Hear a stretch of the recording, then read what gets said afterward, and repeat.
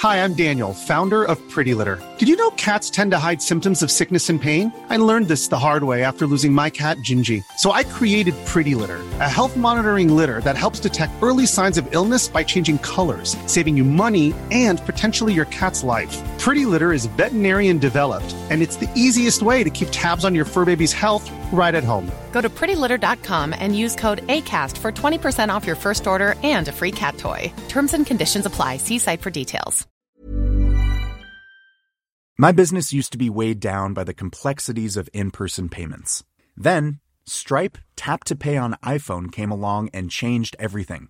With Stripe, I streamlined my payment process effortlessly. No more juggling different methods. Just a simple tap on my iPhone and transactions are complete. What's truly remarkable is how Stripe caters to all my customers' preferences. Whether they're using cards, Apple Pay, or other digital wallets, Stripe ensures a smooth checkout experience every time. Setting up Stripe was a breeze, taking just minutes to get up and running. From local markets to global retailers, Stripe helped me expand my reach and grow my business with ease. To learn how Tap to Pay on iPhone and Stripe can help grow your revenue and reach, visit stripe.com/tapiphone. Coming up on DTNS, Epic versus Apple begins Monday. What you need to know in advance, plus a robot street sweeper and an air traffic control tower with no humans in it. This is the Daily Tech News for Friday, April 30th, 2021 in Los Angeles. I'm Tom Merritt. And from Studio Redwood, I'm Sarah Lane. And the visiting closer of Fridays, Big Chris Ashley hanging out with my peoples. Drawing the top tech stories from Cleveland, I'm Len Peralta. I'm the show's producer, Roger Chen. We were talking a lot about ice cream and root vegetables on Good Day Internet. If you would like that wider conversation, become a member. Patreon.com/DTNS. Let's start with a few tech things you should know. Google announced new policies and guidelines for apps are coming to its Play Store later this year. Screenshots and videos that demonstrate an app's features and functionality will need to follow new rules to accurately represent those apps and games starting in the second half of 2021. And new rules for details in app titles, icons, and descriptions will start to be enforced later this year. Words in all caps, for example, no longer allowed unless that's the specific brand name, nor will emoji be allowed in titles, and action prompts like download now or sale icon banners also banned. A couple more earnings reports to note. Twitter added 7 million monetizable daily active users between Q4 and Q1 for a total of 199 million, just missing expectations of 200. It also grew revenue 32% on the year. Twitter now makes $899 million. Amazon, on the other hand, trounced expectations, growing its sales 44% on the year. AWS sales alone grew 32%, and its other category, which is where Amazon's advertising is, grew 77%. The European Commission charged Apple with antitrust violations, saying that Apple abused its market position by making music streaming apps use its in-app payment system and distorted competition by limiting how developers could inform users of cheaper ways to subscribe outside the app. The case stems from an antitrust complaint filed by Spotify back in March of 2019. Automakers are announcing more changes in response to the global chip shortage that they now believe will last beyond the spring. Ford said Wednesday it will cut second quarter production in half. It does expect the situation to improve after June. Volkswagen said it will halt production of the Jetta in Mexico from May 3rd to May 20th, and production of the Tiguan will pause from May 6th to May 17th. Daimler's Mercedes-Benz temporarily halted its production at 2 plants in Germany, and a drought in Taiwan continues, threatening to disrupt chip production there. The Wall Street Journal sources say China's central bank and 4 other regulatory agencies told tech companies Thursday that they must no longer provide financial services beyond payments. The regulators told Tencent, which operates WeChat, ride-hailing company Didi Xuxing, and e-commerce platform JD.com, and 10 other companies that bundle services like loans and interest-earning deposit accounts into their apps are creating risks for China's broader financial system. Ant Group is already delinking financial services from Alipay and reorganizing as a financial services company. All right, we got that Epic Apple fight to talk about in a minute, but we have another fight brewing we should talk about. We mentioned it on Monday, and now it's for real. The YouTube TV app no longer available for download in the Roku channel store. Roku and Google could not reach an agreement on terms. Existing YouTube TV customers can still use the app. They're not pulling it if you're an existing customer. Just new customers won't be able to get it. Platforms like Roku often make special agreements with larger app makers on things like ad revenue sharing, app placement, promotion, etc. That's what these disputes are always about. Roku said that this one isn't about money. YouTube wanted access to customer data it wasn't willing to share, and wanted YouTube to agree to hardware requirements for the YouTube TV app to work and limit search results to just YouTube results when the YouTube app is open. Roku itself also wants to lower the priority of a dedicated row of search results for YouTube that shows up in Roku's general search. Roku says it's not going to ask for more money. It just doesn't want to agree to the other terms. Google said in a statement, quote, "To be clear, we have never, as they have alleged, made any request to access user data or interfere with search results. This claim is baseless and false." Well, okay. Okay, Google. Sorry if I woke up anybody's smart assistant just then. So everybody loses, right? Yes. Google wants YouTube TV to be available on the Roku platform. A lot of people have Roku devices. People who have Roku devices want to be able to access an extremely popular cord-cutting television option. And then if you're the customer, well, okay, if you already have YouTube TV on your Roku device, then you're good to go, but nobody new can get that. And Roku devices, some of them anyway, are nice and cheap and a very attractive option for folks. So this is just messy stuff. Yeah, this is a crazy kind of funny scenario. You'll have to forgive the beeping. I'm having a power outage right now. No. I'm on batteries right now. But it's kind of a funny situation because it's like, who do you believe in this scenario? Roku's definitely putting out some statements against Google. Google's definitely denying those. And the other funny part is, how is this happening in what's supposed to be our savior, which is a streaming service? This used to happen with DirecTV all the time with the different networks, and now it's happening on streaming services. This is crazy. Yeah, it turns out that companies that make agreements can still fight even in the streaming world, right? Unfortunately, it didn't fix that. And I think the reason it seems to happen with Roku more often, you don't see Apple TV get into these disputes hardly ever. You've seen Amazon get in a couple of them, but not as often, is because Roku has less leverage. Roku's going it alone out there. Their entire business is made up in the platform of Roku OS and selling hardware that runs Roku OS. And so they need to push harder because Apple can make an agreement with Google on 15 different things all at once and do some more horse trading there. So can Amazon. Roku can't do that. So I think that's why you see Roku always holding a little bit of a harder line, because not only do they want to get the best deal out of YouTube in this case, but they also don't want to set a precedent for other big companies to come in and start saying, well, we also want to get what that company got. Yeah, I can see. I can see where Roku's like, listen, we let YouTube TV, and YouTube in general, be as present as, let's just say that all the things that Google says are baseless are not baseless, just for the sake of argument. If Roku allows that, then all of a sudden it's like YouTube all over the place. And yeah, what happens when the next company is like, well, hold on a second, that doesn't seem very fair. We want a lot of extra specials too. And I can't really think of who besides Google would be that company, but it'll happen eventually. So yeah, I see Peacock where Roku's in or Disney or somebody like that. Right? Yeah, I see where Roku's in a tough spot where it's like, this is a precedent. They gotta take a stance one way or another. But if it were me and I was about to sign up for a service and perhaps buy a device that had a platform like Roku's, I would be very miffed about this whole thing. These things usually go away fast too. Yeah, go ahead, Chris. Sorry, the one thing I'll say though is I'm glad, if Google is being egregious, I'm glad Roku's at least standing up. You're starting to see this a lot more, with Spotify and Apple, and there's no reason for me not to believe that Google is not trying to put pressure to get information that they want, for search and all that. So, so I'm glad the little guys kind of standing up for themselves. In the end, this is a negotiation that didn't get resolved, so they're taking it into public, which has precedent. People do that, and unfortunately, it means a failure of negotiation when that happens. They're always going to point at each other about who's to blame. All right, tell us about what's going on with the Apple AirTags, Chris. There's a little controversy brewing around those too.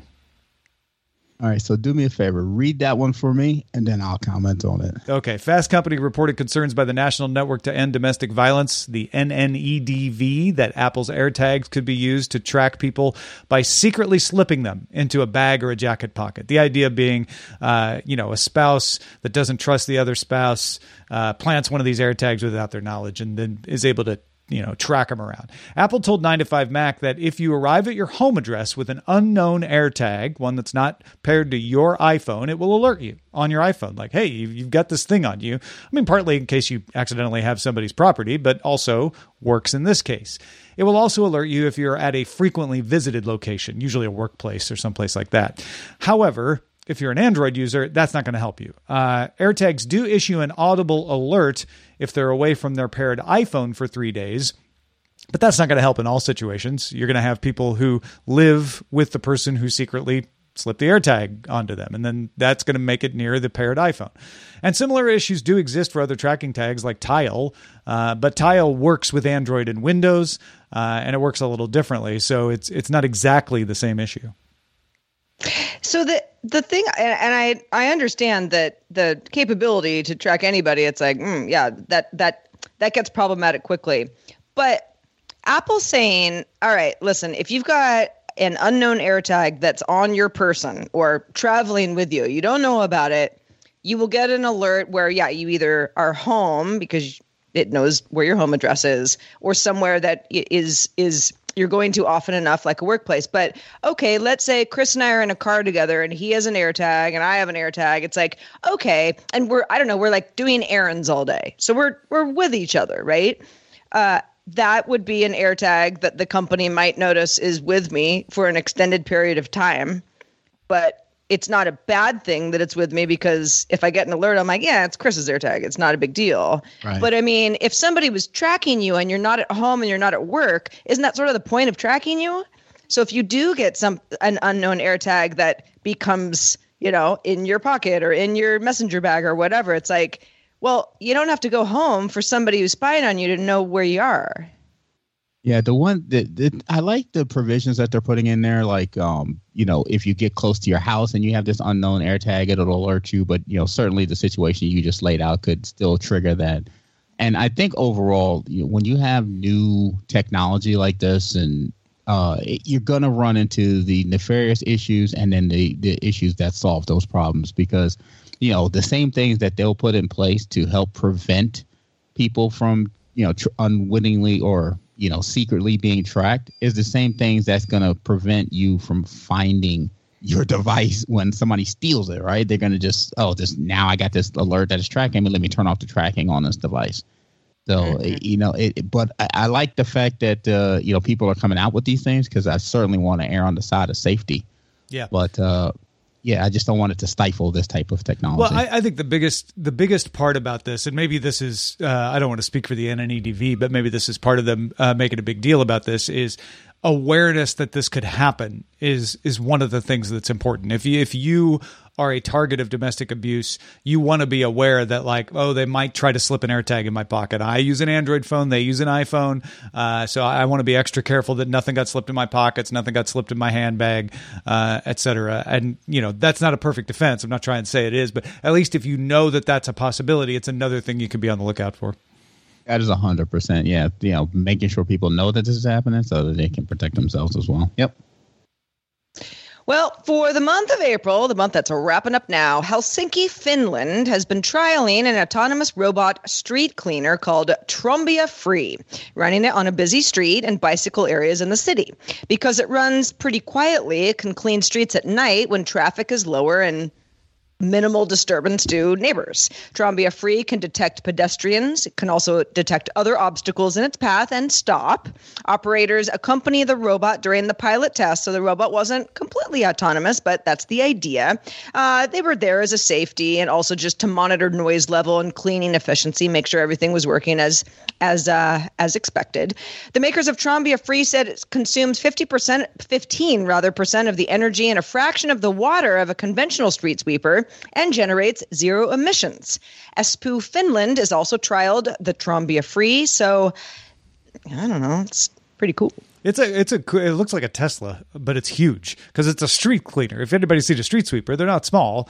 And this thing is the size of a street sweeper. It just kind of trundles along. The video, I think they missed an opportunity in the demo video that's included on the next web article that we saw.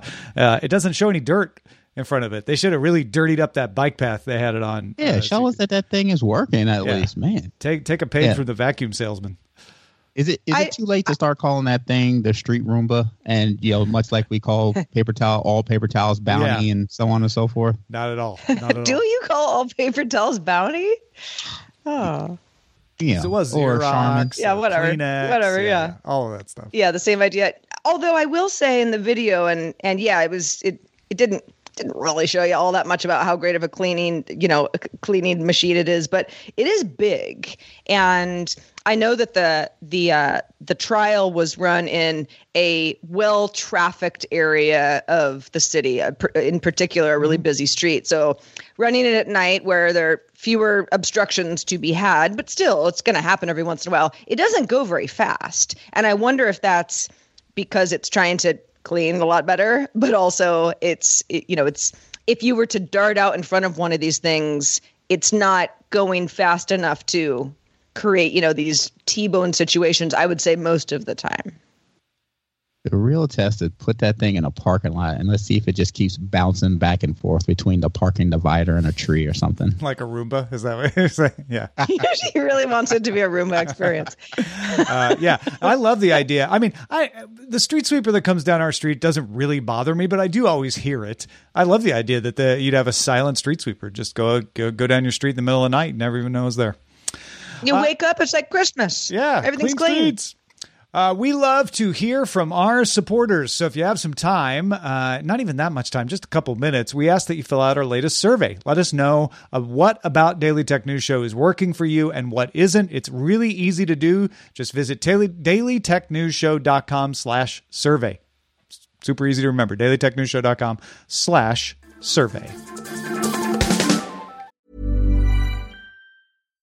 If you're looking for plump lips that last, you need to know about Juvederm lip fillers. With Juvederm Volbella XC and Juvederm Ultra XC, your lip look, whether it's subtle or bold, can last up to 1 full year with optimal treatment and no additional maintenance. Find a licensed specialist and see if it's right for you at Juvederm.com today. That's JUVEDERM.com. Add fullness to lips in adults over 21 with Juvederm Volbella XC or Juvederm Ultra XC. Do not use if you have severe allergies or a history of severe allergic reactions, or if you're allergic to lidocaine or the proteins used in Juvederm. Tell your doctor if you have a history of scarring or taking medicines that decrease the body's immune response or that can prolong bleeding. Common side effects include injection site redness, swelling, pain, tenderness, firmness, lumps, bumps, bruising, discoloration, or itching. As with all fillers, there's a rare risk of unintentional injection into a blood vessel, which can cause vision abnormalities, blindness, stroke, temporary scabs, or scarring. For full important safety information, visit Juvederm.com.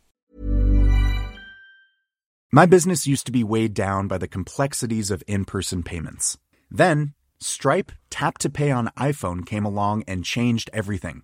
With Stripe, I streamlined my payment process effortlessly. No more juggling different methods. Just a simple tap on my iPhone and transactions are complete. What's truly remarkable is how Stripe caters to all my customers' preferences. Whether they're using cards, Apple Pay, or other digital wallets, Stripe ensures a smooth checkout experience every time.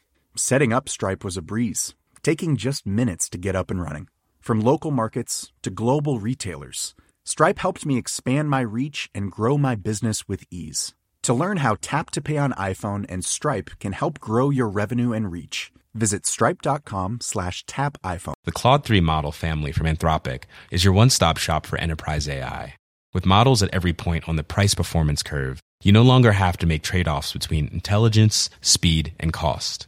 Claude 3 Opus sets new industry benchmarks for intelligence. Sonnet strikes the perfect balance between skills and speed. And Haiku is the fastest and lowest cost model in the market, perfectly designed for high-volume, high-speed use cases. Join the thousands of enterprises who trust Anthropic to keep them at the frontier. Visit anthropic.com/Claude today.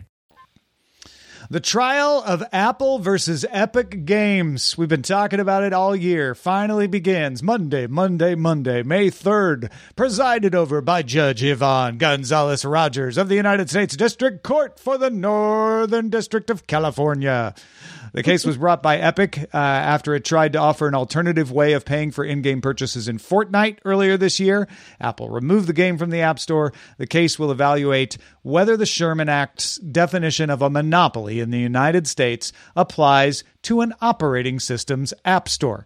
Epic would like the right to offer its own App Store on iOS, as well as also be able to offer alternative payment methods within its apps distributed through Apple's App Store. If Epic were to win this case, that would let developers offer their own in-app payment systems and possibly force Apple to allow side-loaded apps or even alternative app stores. Now, in the case, here are some of the arguments to be on the lookout for. Apple's going to argue that competition is and should be among devices, not within the OS. And Apple's going to argue that the App Store is an integral part of its operating system and that changing that would make the device worse, which is not the aim of antitrust law, and that making it offer alternate app stores would be like forcing it to sell iPhones with chips other than its own A series or something like that. Epic's going to point to the Mac, which has an app store, but also allows for other ways of buying and selling software, and say, why is it so integral on the phone and not integral on your laptop? Apple's going to point to game consoles like the PlayStation and the Xbox, which have a 30% commission and don't offer alternate stores, and say that's the industry standard. We're just doing what they do. Apple will also use browsers as a defense, saying there's an alternate way to implement software outside of the App Store if you want. Just use a web app. Microsoft's doing it for its game streaming service, so is Amazon. We're going to get an all-star witness cast, too. This is Microsoft antitrust suit level witness. We're going to get Epic co-founder CEO Tim Sweeney. We're going to get Apple CEO Tim Cook. We're going to get all the senior executives from both companies. And we're going to get a nice round of third-party witnesses, including Microsoft's VP of Xbox Business Development to speak about the game console part of this, and Lori Wright, her name's Lori Wright, and NVIDIA's Director of Product Management, Ashish Patel, is going to talk about the streaming service aspect of this. The ultimate decision of this case will set a precedent for how digital marketplaces are treated by the law. This trial is expected to take 3 weeks, but keep in mind, whatever the decision, it will likely be appealed, no matter who wins. So it's not going to be solved in this case, but this case will set the tone for any of those appeals. This is probably going to go all the way to the Supreme Court. But if you want to follow this version of the trial closely, Protocol's Nick Stat, Ben Brody, and David Pierce wrote up an excellent overview at protocol.com, and we'll have a link to that in our show notes at dailytechnewsshow.com. Yeah, this is definitely a gigantic battle that's about to take place. And I'm wondering, like sometimes you see like other companies start sending money on the back end because they, where does Google fall in this? Are they helping Apple with this or on the other side? Epic's suing Google too. We haven't seen that case come to court yet. Yeah, so are they pooling and we got to defend this because they're the both dominant platforms, and so we got to protect this house. But I kind of hope something falls in the middle because I do believe that you got the platform, you're number one. Nobody should be telling you how your platform works, but at the same time, you should not be able to use your platform to beat people over the head and ruin their businesses to continue to further yours. So I'm hoping it falls in somewhere in the middle, but I'm just wondering how Apple can lose this. If my prediction is, I don't know how Apple can lose this. The Mac App Store is an interesting angle because, the Mac didn't used to have an App Store. Now it does. But Epic has a pretty good point of hold on. Why is the iOS version of, a store that Apple provides, this thing that cannot be tampered with, or else all of a sudden iPhones don't work so well. But the Mac store is, companies are encouraged to have Mac apps. Or, you go to their website or you download something, some other way. But I don't know. I think you're right, Tom. I think we will not get a concrete answer anytime soon. But it will be a real showdown for sure. Yeah, Apple is favored to win this. If you talk to the legal folks, not the odds makers, to the legal folks, they feel like Apple has the stronger case. Personally, I think it's a little too far that Apple says you can't even tell people to link to a browser version where you can pay for something. I think that's ridiculous and it's a bad user experience. But I don't know that the law needs to force that to happen. Well, Microsoft kind of had that same argument too with IE back in the day, right? It's like it's an integral part of our operating system, and that didn't work. Yeah. So that they're gonna have to probably do a little bit better than that portion of it. All right, how's the power outage going there, Chris? You're still here. Dark. I'm impressed. I'm watching the clock on the battery. Are you good to read this next one? All my screens are off. They're not on the battery. I got you. Yes. I got you covered. London City Airport, LCY, so not Heathrow, not Gatwick, says it is the first major international airport to fully control air traffic using a digital tower. The 50-meter mast has 16 high-def cameras that give it a 360-degree view of the airfield. There are also 2 pan-tilt zoom cameras above that mimic the functions of binoculars so they can swivel around and focus in on stuff. Video with overlaid call signs, aircraft speed, altitude, and weather readings are streamed to traffic controllers in Swanwick, Hampshire, 90 miles away. And they're surrounded by big screens that make it look like they're looking out windows. All flights on the summer schedule to LCY will be controlled using the new tower. The system was previously trialed at 2 airports in Sweden, and they've also done trials at LCY with the current air traffic control system on site happening at the same time, just so they can see if it all works the same way. And so far, the tests have been good. Yeah, I think for anybody who's like, wait a second, they're replacing, smart people who do this for a living with, it's all digital, but it's like, it's all just information that's given to the people who are in charge that just don't need to be on site. You got enough cameras. What's different than you actually being in that tower? Yeah, now that was my first reaction. It's like, wait a minute, who's going to land tell the person to land a plane when, the pilot, eats bad fish. But when I thought about it, I was like, and the part of the article kind of pointed out, it's, the one portion they put in with the cameras that mimics the air traffic controllers using binoculars. I was like, oh, wait a minute. These guys can't see the planes and where they're going from the towers. Of course, they need systems and other things to be able to see the planes and direct them and do all this. So it's really not that much different, if anything at all. So yeah. And it's still air traffic controllers, still people. They're just in Swanwick instead of, near Canary Wharf in London. The big concerns are if connectivity were to fall out. And there is still the old system available as a redundancy that I imagine they would get up and running quickly if they needed. But so far, the NATS office in Swanwick, I think, has a fairly robust and reliable connection, and they haven't run into any problems in the trials. And they got to keep the backup guy there, just in case something happens. Who, I would think. And they're like, you're up. I haven't done air traffic control in 30 years. I thought this was a sweet gig where I'd never have to do anything. Was it supposed to be digital? What am I here for? Suddenly, this is a movie. 100%. Yeah. All right, let's take off into another realm.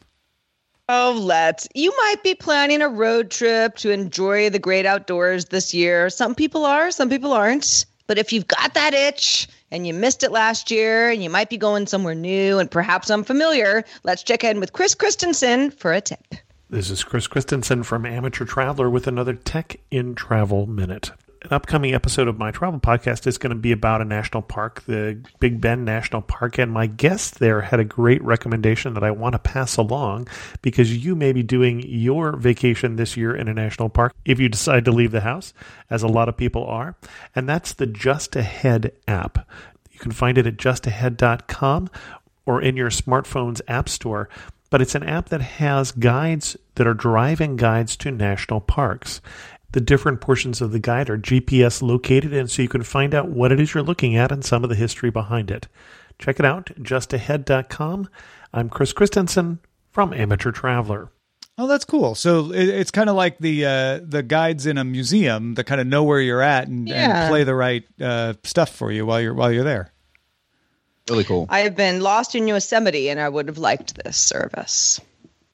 I have been to Big Bend National Park, and I could have used that. I mean, I was there in like 1993, so it would have been possible. But it's a cool place, and lots of history. There's like a hot springs, and there's some really ancient cave etchings and glyphs and stuff that do bear some explanation. So that's cool. All right, let's check out the mailbag. This one comes from Alex. This is in response to our conversation yesterday about digital assistants getting names wrong and being able to have some customization, at least if you use Google's assistant. Alex says, my family has two names that all of the assistants get wrong. My wife's name is Christelle, which comes out as Crystal. So it seems everybody but French speakers have trouble with that name anyway. My daughter, Kimbri, comes out as Simbra. My Ram 3500 has weird pronunciation issues as well. More of letting users train would be a good thing. Yeah. I have a feeling we're going to hear from more people who are like, oh, yeah, no, I have a friend, family member, or am that person who has the name that the assistant can't get right. Josh wanted to share a discussion he had with his father, who's back home in India and retired last year as the director of IT for India's largest power utility, a job he got himself through self-learning. Josh says, I was waxing poetic about Apple's M1 chip with him and how it is a game changer and Intel needs to really pull something magical to even be relevant. And he asked me a very simple question. Can I get an M1 computer for about 20,000 to 25,000 rupees, which is approximately $300 to $350 US. When I said no, he calmly replied that Intel is not out of the race. This made me realize that all this hype for M1 is still for the Western markets, where a $999 computer is still not low, but reasonable. To my father's point, while the M1 will be a game changer until it can touch and impact all price brackets, it will be a niche product. India is just an example, but I'm sure you agree that a vast majority of the Asian and African market is also price sensitive. Smartphones became the juggernaut once they became a mainstay in these economies. So maybe there is still a place for another player to enter this market with the non-x86 chips to really cut into Intel's stronghold in the non-Western markets. What a great point.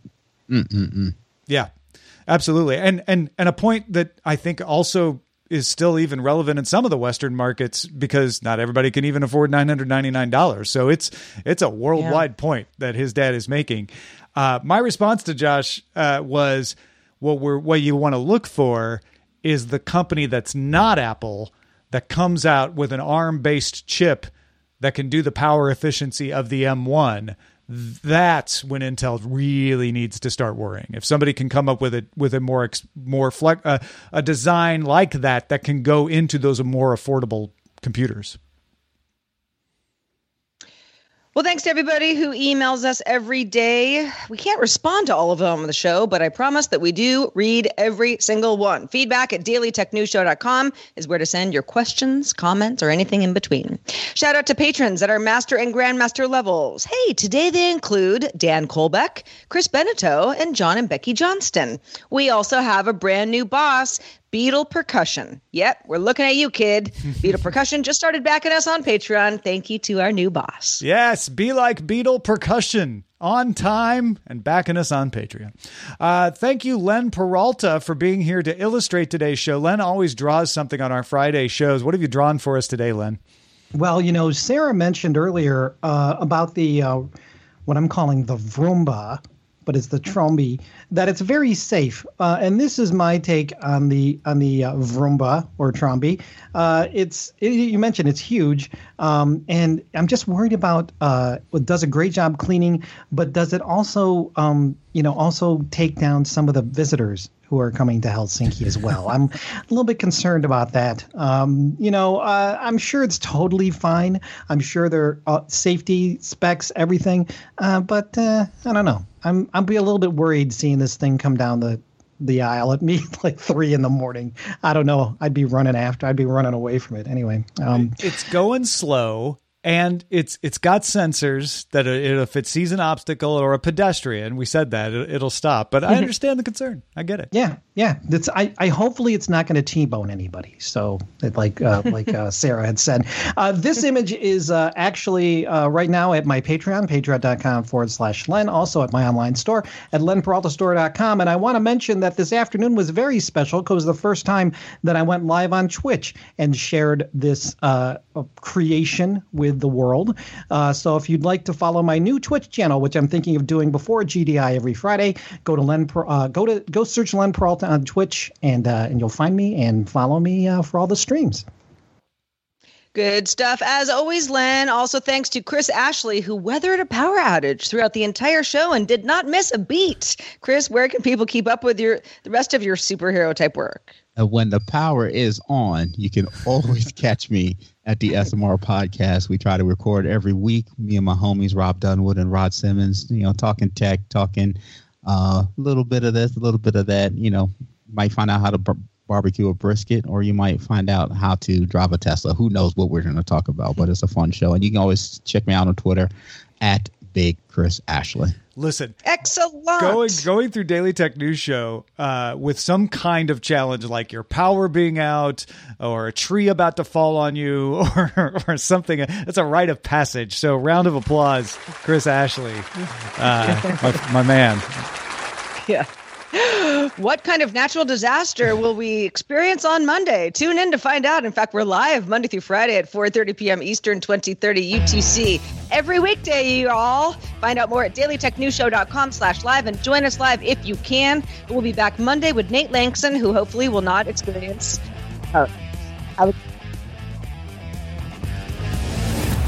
This show is part of the Frog Pants Network.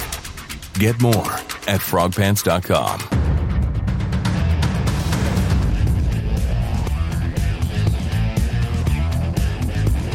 This week's episodes of Daily Tech News Show was created by the following people. Host, producer, and writer Tom Merritt. Host, producer, and writer Sarah Lang. Executive producer and booker Roger Chang. Producer, writer, and host Rich Straffolino. Video producer and Twitch producer Joe Kuntz. Associate producer Anthony Lemos. Spanish language host, writer, and producer Dan Campos. News host, writer, and producer Jen Cutter. Social media producer Shannon Morse. Our mods, Beatmaster W. Scottus 1, Zoe Brings Bacon, BioCow, Captain Kipper, and Jack Shid. Mod and video hosting by Dan Christensen. Video feed by Sean Way. Music provided by Martin Bell and Dan Luters. Acast ad support from Trace Gaynor. Patreon support from Stefan Brown. Contributors for this week's show include Scott Johnson, Justin Robert Young, and Chris Ashley. Our guest on this week's show was Aaron Carson. Live art performed by Len Peralta. And thanks to all our patrons who make the show possible. Diamond Club hopes you have enjoyed this program. Hi, this is Janice Torres from Yo Quiero Dinero. From a local business to a global corporation, partnering with Bank of America gives your operation access to exclusive digital tools, award-winning insights, and business solutions so powerful you'll make every move matter. Visit bankofamerica.com/banking for business to learn more. What would you like the power to do? Bank of America, N.A. Copyright 2024. Hi, I'm Daniel, founder of Pretty Litter. Did you know cats tend to hide symptoms of sickness and pain? I learned this the hard way after losing my cat, Gingy. So I created Pretty Litter, a health monitoring litter that helps detect early signs of illness by changing colors, saving you money and potentially your cat's life. Pretty Litter is veterinarian developed, and it's the easiest way to keep tabs on your fur baby's health right at home. Go to prettylitter.com and use code ACAST for 20% off your first order and a free cat toy. Terms and conditions apply. See site for details.